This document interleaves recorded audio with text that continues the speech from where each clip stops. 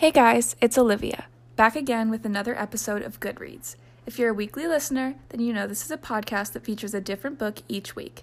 If you're a new listener, then welcome. This week, we're going to be discussing different chapters of Grendel and how they correlate to a different philosophy and zodiac sign.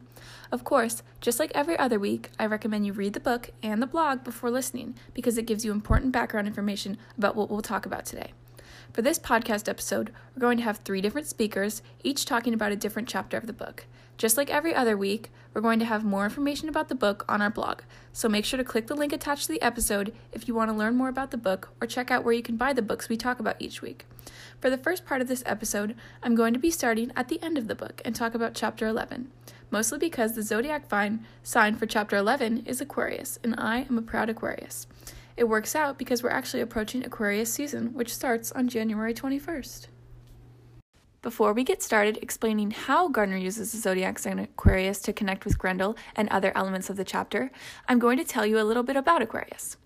They tend to be individualistic, unconventional, and progressive. They are also known as one of the friendliest signs and are unique and unemotional. Grendel starts the chapter by saying that strangers have come by way of water.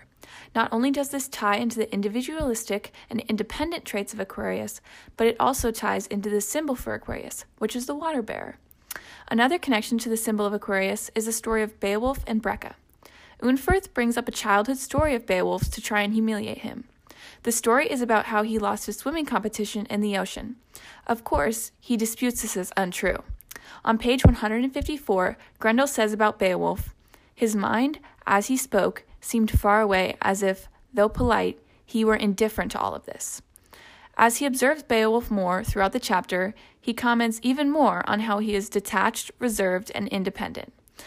Those 3 characteristics are the starter pack for an Aquarius. Grendel says again on page 154 in the paperback copy that Beowulf was an outsider, not only among the Danes, but everywhere. Just again reiterating that Beowulf, similar to an Aquarian, is unique and different. Grendel also senses that the Danes are bringing change and newness. Aquarius is the 11th zodiac sign and is the second to last in a zodiac year. It makes sense that Grendel fears there is a change coming because soon the year will start over with Aries. Grendel comes to the conclusion that he should be scared of Beowulf, and if you finish the book, then, spoiler alert, he definitely has a right to be scared of Beowulf because, as we all know, he will eventually cause Grendel to meet his demise in the last chapter of the book. For the second part of my chapter, I will be talking about existentialism. I have said the phrase, "I'm having an existential crisis," more times in the past few years than I probably should have.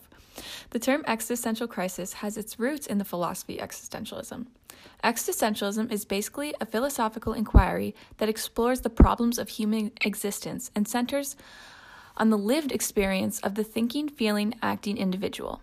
Existentialists believe that society should not restrict an individual's life or actions, and that these restrictions inhibit the free will and development of a person's potential. In Chapter 11 of Grendel, we see Grendel have his own sort of existential crisis. He starts to see others and himself as objects in the world and starts to question the why he is here. He starts to intellectually struggle with his own existence. We see existentialism when he says, "Am I not free? As free as a bird," and he is saying he believes in his own free will.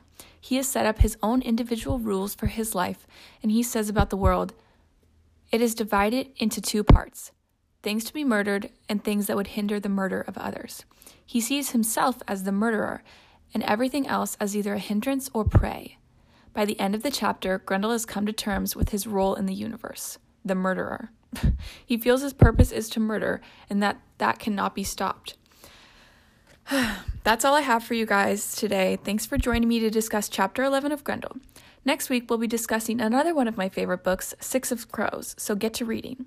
But until then, here's Elise to talk about a different chapter of Grendel.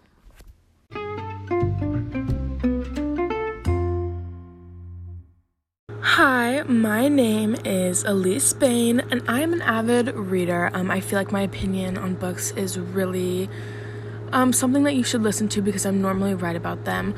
I usually like to read romance books, but Twilight and Harry Potter are 2 of my favorite book series. I have been reading novels since I was born. I learned how to read about 2 months old. I've been reading novels since I was literally crawling. Anyway, Grendel was not my favorite book, but it wasn't terrible. I really liked looking and analyzing his reactions to people and relationships that he would observe. And I liked seeing how he would react to it and seeing like what inferences he would make about people from his observations. But talking about zodiacs, I'm a Sagittarius, and I thought that my zodiac sign was represented okay in my chapter. I also thought the philosophy showed some aspects of Sagittarius also. So some of the aspects of Sagittarius I feel like I most relate to is independent, curious, straightforward, easily bored, scared of commitment, honest. However, that is one thing I have been working on for a long time and I am bad at doing is holding my tongue. Which I feel like Grendel kind of does in all the chapters.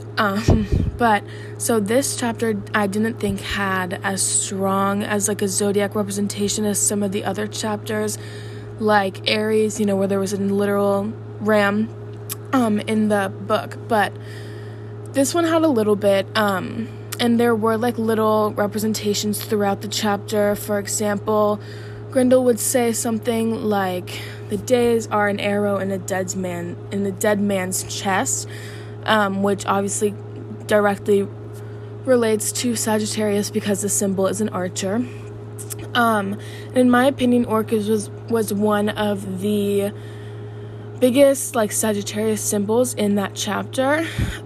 He was the wide old priest, and he shows some vague traits of Sagittarius, I think.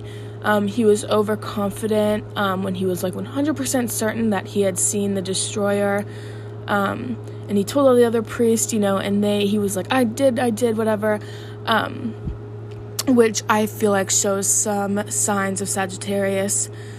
And the other priests are quick to deny and judge, Orc showing the impulsive and honest side of Sagittarius, I think.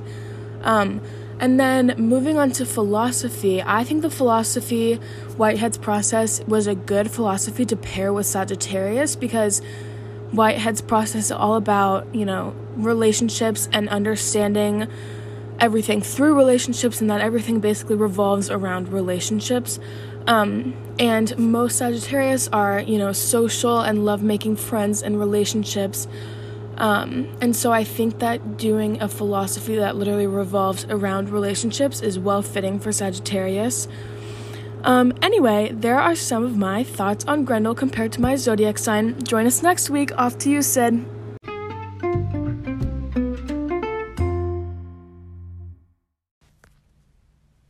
Amazing work, Elise.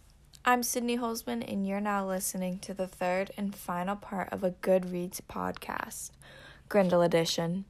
In this part, we'll be talking about Chapter 5. Chapter 5 is all about connecting the zodiac sign Leo and the philosophy of nihilism to the book. I'm a Leo and love to learn about my zodiac sign. I would say I show a lot of traits of a Leo too. But enough about me and on to the book. At the beginning of the chapter, Gardner writes, "No use of a growl, a whoop, a roar in the presence of that beast." I think this reflects on how the dragon shows the traits of a Leo. Leos are known for being dramatic and feisty and passionate. And personally, I'm a very dramatic person, but that's just how Leos are. While reading more into the chapter, you can see that the dragon definitely has a large ego and is self-conceited. The dragon believes he's superior to all and that his knowledge is the best.